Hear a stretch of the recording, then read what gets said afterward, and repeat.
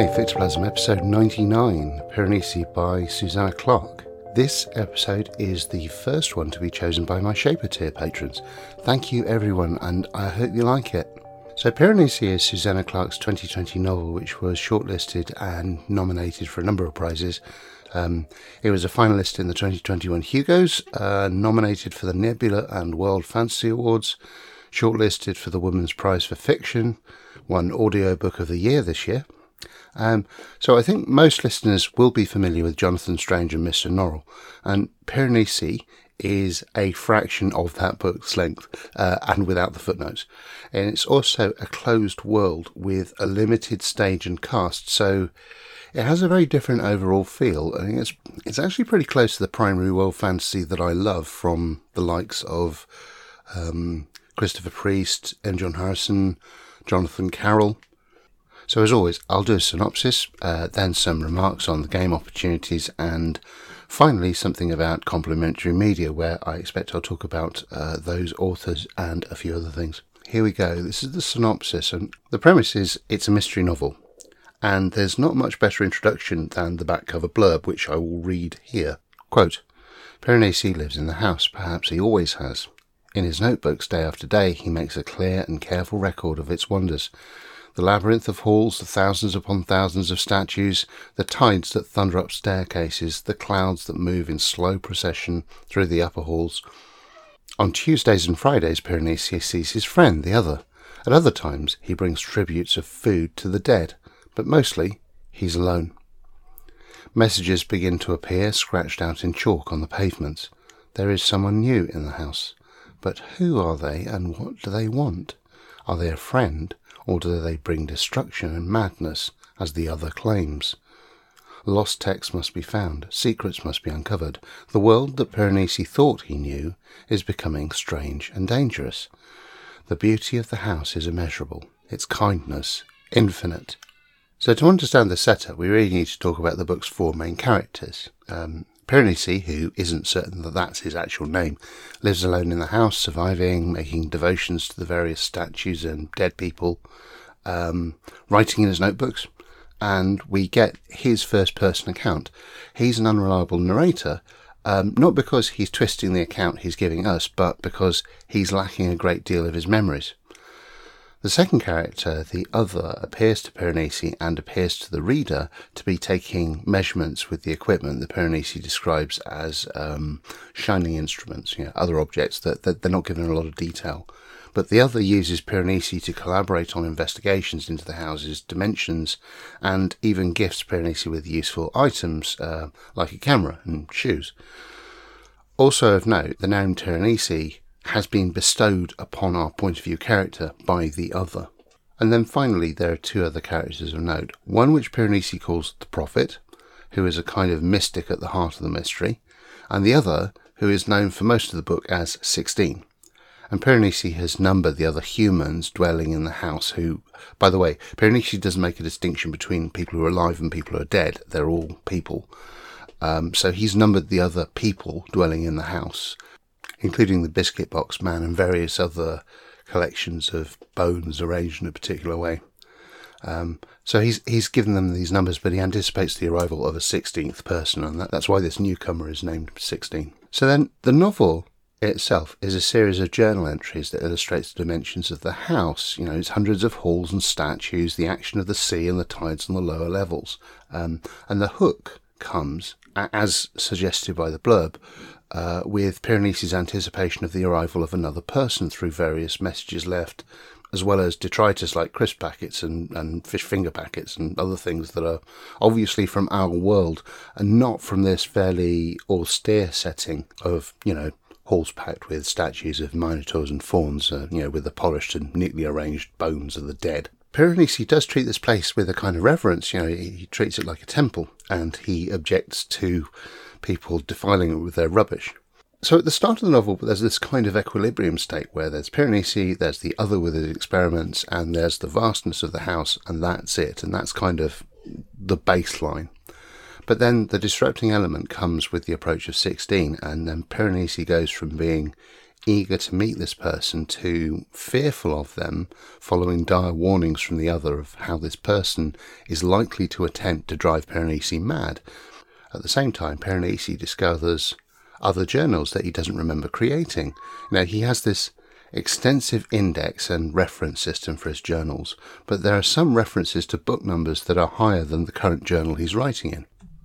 Now, the other is obviously being manipulative. He tells Piranesi that the latter is forgetful. He casts doubt on the reliability of our point of view character's memory, and directly to Piranesi. And Piranesi accepts this. So what we do is we see Piranesi swing back and forth between believing the other and therefore avoiding 16, and the journals which are apparently in his own hand and contradict some of the other's comments. Now, we might have stayed in this state where Piranesi is failing to make a decision if it were not for the encounter with the prophet, which gives him a new perspective and hints at the other's motives for keeping himself and 16 apart. And one of the things the prophet says is that the closer Piranesi gets to 16, the more dangerous the other will become. Now, partway through the novel, the journals begin to reference other people with real-world names, including Silvia D'Agostino, James Ritter, Dr. Ketterley, and this kind of provides the historical backdrop for the house itself. Now, not the house's history, but the people around the interest in the house in this other world. So this is the mystery we're eventually piecing together. The relationship between these names and the house and the other details in the journals. Now, we have evidence from early in the book that objects from our world appear in the halls of the house, and Piranesi recognises them as real-world objects, so it's not a stretch to connect this house, this closed magical world, with our world on the outside, which is populated by the names in the book, some of whom have found ways to transition from the external world to this one by magical ritual or shifting their consciousness to see alternative pathways through reality. Now, the book concludes with two important milestones. One is the resolving of the mystery and the connection between worlds and people, the role that all these names have. The other is the effect the magical world has on identity, and the attitudes of the various characters and how they resolve their relationship with the magical world at the end of the book. And I think that's enough structure to talk about what I want to talk about next without spoiling the plot, because basically part of the joy is you're getting a lot of backstory and detail about all the different magicians who are interested in the world, and you're piecing it together. It's a short book, and it's beautifully and evocatively written, and it's really well paced. So I thoroughly recommend it. And in fact, my partner read this first, and this was actually the one she liked least of the Hugo and Nebula nominees. And that says something about the other novels, so I think I might put those in the show notes as approved by Liz. But Liz also told me that she thought I would like this more than she did, and she wasn't wrong. This book hits all of my sweet spots for modern magical realism, primary world mystery / fantasy, if you know what I mean. So I want to move on to sort of the remarks about gameability and the specific elements that you might pick out. And the first one I want to talk about is unreliable narrators. So as I said before, Piranesi is unreliable in that they doubt their own memory, but they're not in any way dishonest about their observations or feelings. They just simply lack all the information at one time, but they revise their view based on new information. And this is not the same as a dishonest narrator who keeps some observations from the reader for some of a portion of a book to change the reader's perspective. That's an internal source of unreliability, whereas Piranesi's unreliability is external, outside Piranesi's control. So I was thinking, can you have an unreliable narrator in a role-playing game? And I think the answer is, yeah, I guess so. You need a particular game structure, or at least a social contract that supports it. So I want to explore those ideas that I wrote down. So first of all, consider a basic investigation scenario. You might have an unreliable or limited information about the world from the outset as a consequence of the scenario, but as the game progresses, all this information trickles in and you get a chance to reevaluate your opinion of the world. So even if your characters don't know how they got there, they can still engage with the new environment and it will generally seem plausible at the table. And I think players can also deal fine with partial or total amnesia, not knowing their own backstory. They can accept that they are different people than the person they were before they lost their memories, as long as they retain agency after they get their memories back. And at the times I've seen this be a bit of a problem, amnesia in role-playing, the times I've seen it being an issue is when regaining memories requires the PC, or the player of the PC, to change the PC's behaviour. So, the example is the GM passes the player a note that says, oh, you've just remembered who you are and now you should betray the rest of the party by taking this action. And that might go completely against how they've been playing their PC up to this point and how they want to play their PC. And one of the points in Piranesi is the acceptance that Piranesi isn't the person they were before they lost their former identity and memory. In exactly the same way, I think, once your pre-gens are handed over to the players, those characters belong to the players, not the GM. I think the most bizarre way I've seen the emergence of an incomplete information in a game at the table was playing a how to host a murder mystery type dinner party game. And we all got a little booklet that outlined our characters, and at each course we'd turn a new page, find new information about our character and their relationships and so on. And it was all light-hearted and we just played it for laughs and got drunk, but there were several moments where later information that I should have known from the start totally called into question earlier scenes. And that's really stuck in my head as something not to do with game design. It was very clear that, based on the earlier information, we were playing different characters than the game authors thought we would be playing at the stage we learned this new information. Okay, moving on. One of the issues with amnesiac characters is they're likely to be GM intensive in a more traditional game. So one of my scenarios, which is still in draft, was about a bunch of people meeting up in an abandoned building with no memory of the other, trying to establish their own identity. And the problem was not working out all the entanglements between characters which would all be player backstory. It was how to bring them to the table in a way that wouldn't just railroad the players with set pieces, and also how not to make some pieces redundant after the big reveal. Now I'm thinking about this, I'm inclined to go back and see if I can find a better way to make it work. I think with a more shared or GM-less approach, you kind of, that's where the social contract comes in. You need a consensus on how the reveals happen about past lives and who gets to narrate them. Is it the player, is it the GM, or is it another player, the player to your right? The fugue system for Las Vegas does this quite nicely, if I remember, although that's more about visions being triggered than actual evidence. But if I remember correctly, there was some pretty good advice, like folding other characters into the visions to give a sense of connection between the characters. Even if at that stage, in the early game, all the characters were lacking a coherent memory and they didn't know why they had all been buried naked in shallow graves just outside Vegas. So just to wrap up my thoughts here about amnesia, I think the best way to tackle amnesia is to let the players play their incomplete characters, give them the evidence, and then let them react how they see fit. Don't assume that they will neatly become whole people again. Don't assume that for a pair of characters with an apparent past relationship, that they will resume that relationship. Maybe it ends up asymmetric, with one person insisting that they remember the other, whilst the other says, sorry, I just don't remember you, or the events that you're describing. Now, if you're looking for unreliability in a game session, making sure all the players have the option to contradict or refute or draw different conclusions from evidence seems like the way to make it, unreliable and unpredictable. Okay, now, seeing as I've mentioned groups of players with past relationships, I want to move to my second heading, which is closed worlds. And this is expressed in the novel in two ways. The first one is it's a small number of characters and they all know or are aware of each other.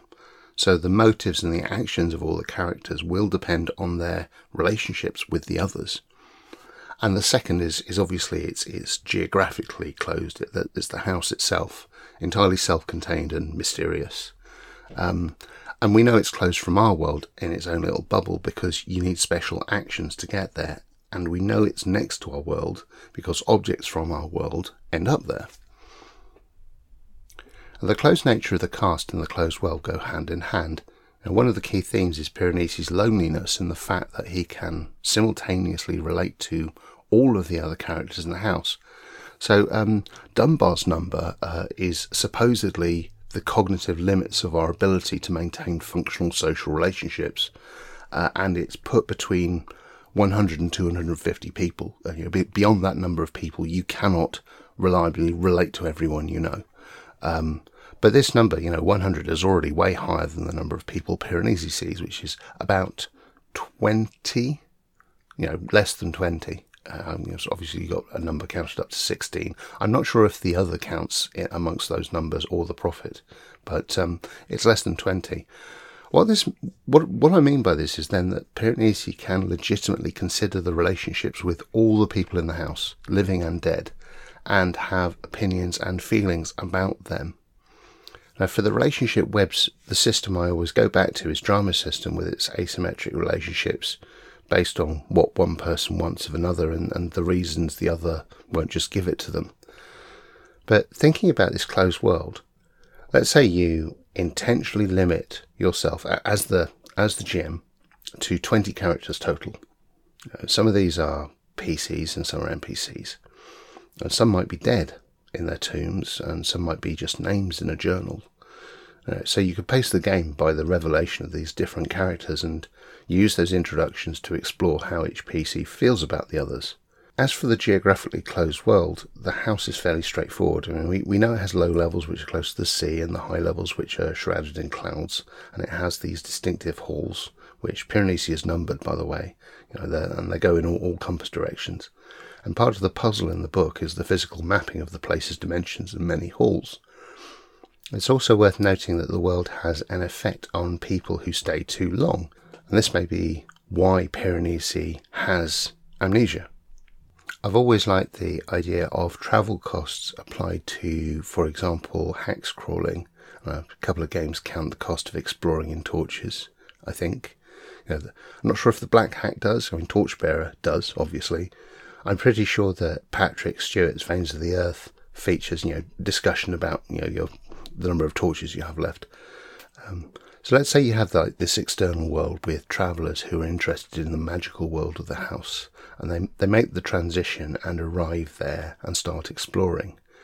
And maybe they have the equivalent of, Ariadne's thread, which determines how far they can go through the labyrinth and then safely retrace their steps. But the more they push it, the more they risk, degrading their ability to return. And that would make it a kind of map-making game. You have to assume the magicians who visit the house are looking for something, which could be a defined thing in a traditional GM game or something more abstract.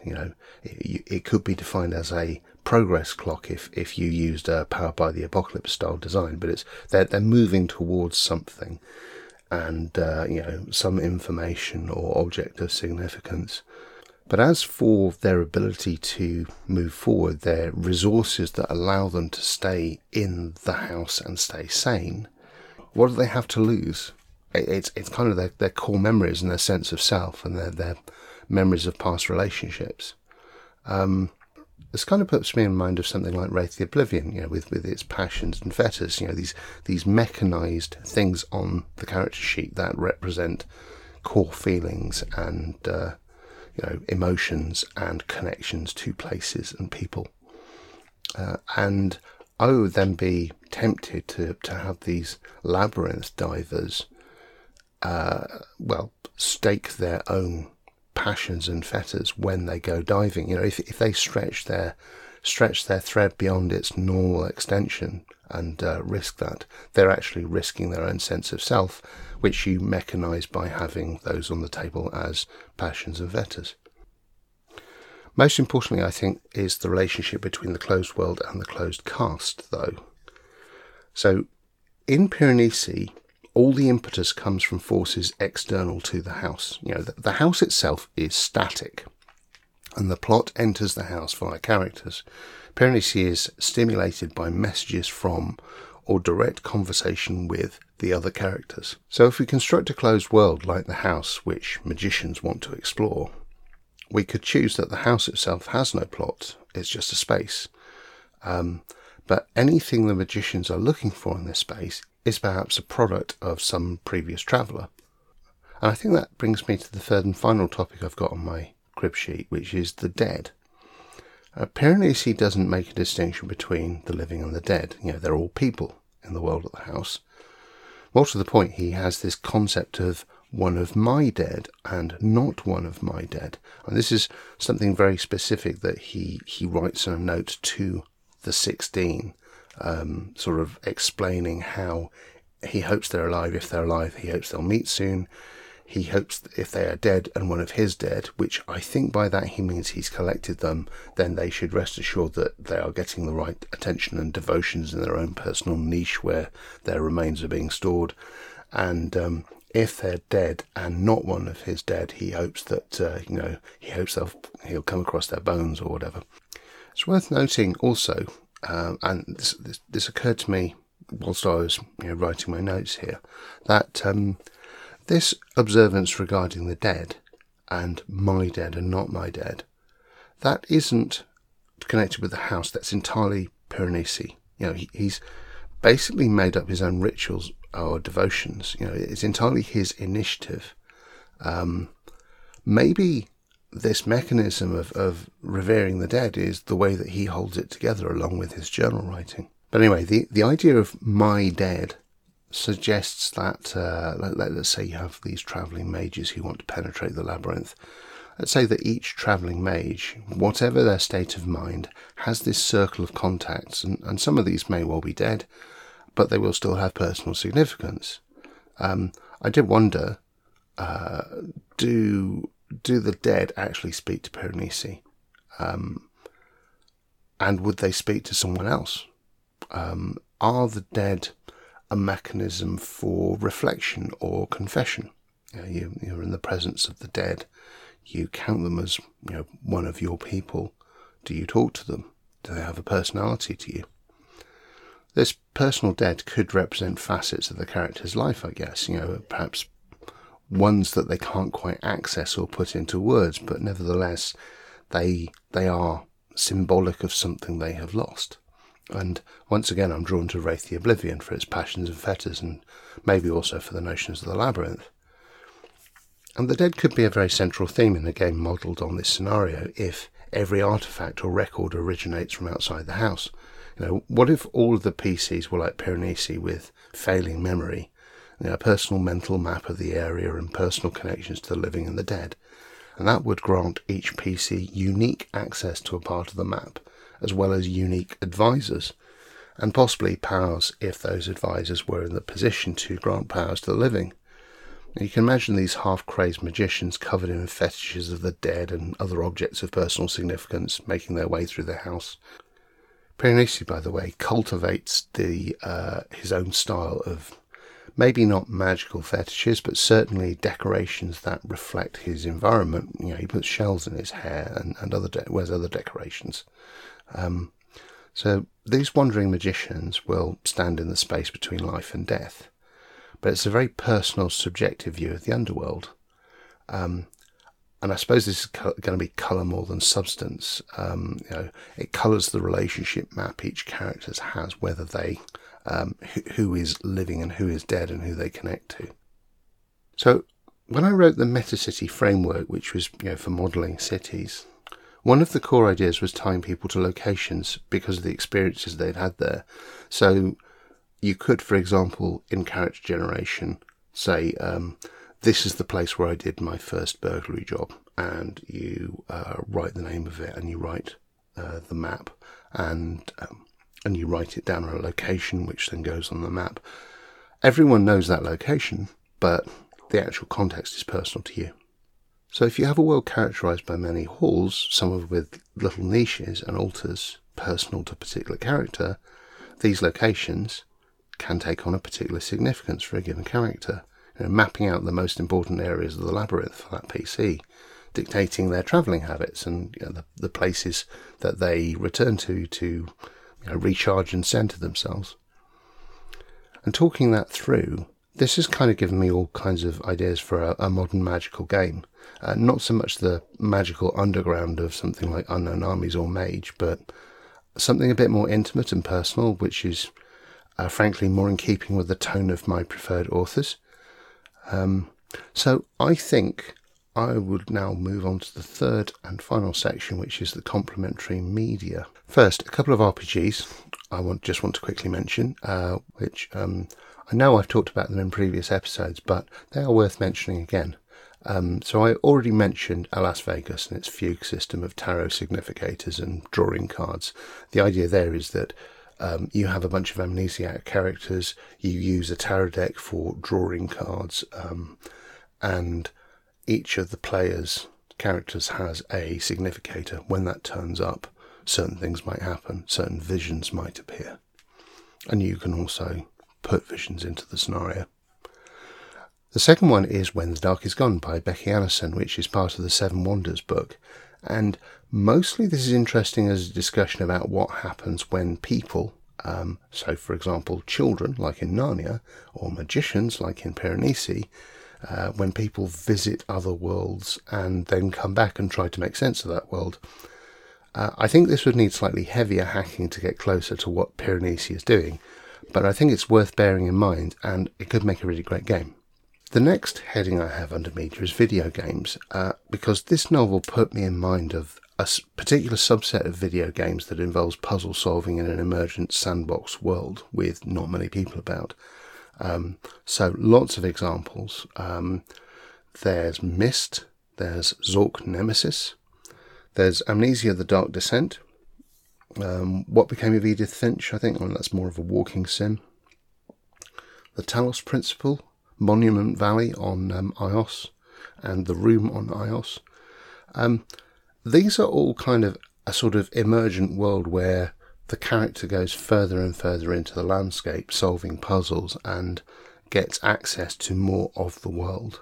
Now, puzzle solving aside, which is going to be always going to be slightly tricky to do in RPGs, all of these set the tone. I mean, they will have an internally consistent world that they're presenting to you. So next, I want to mention books. And after I finished Piranesi, I read M. John Harrison's The Sunken Lands Begin to Rise Again, which has some interesting similarities, although that might be the bias because I'd just been reading Piranesi. But I did note that it also has a small cast of characters, and all of those characters, despite having what appear to be disparate plot threads and arcs, they're all connected. They're all connected through other people as well. It is a real world, and it's more about the people in it experiencing a kind of haunted, liminal world that Harrison always does really well.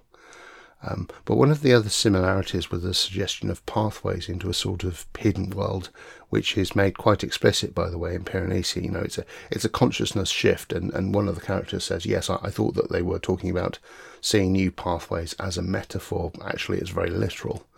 And one of the things that Harrison uses in the novel is water as a continued motif. And in my view, it's a gateway between worlds. In this case, the world of humanity and that of some kind of amphibious precursor species, which is the subject of a fairly surreal and inept conspiracy. And there's a lot more to the novel, in particular the allusions to Brexit and the state of towns ravaged by Thatcherism.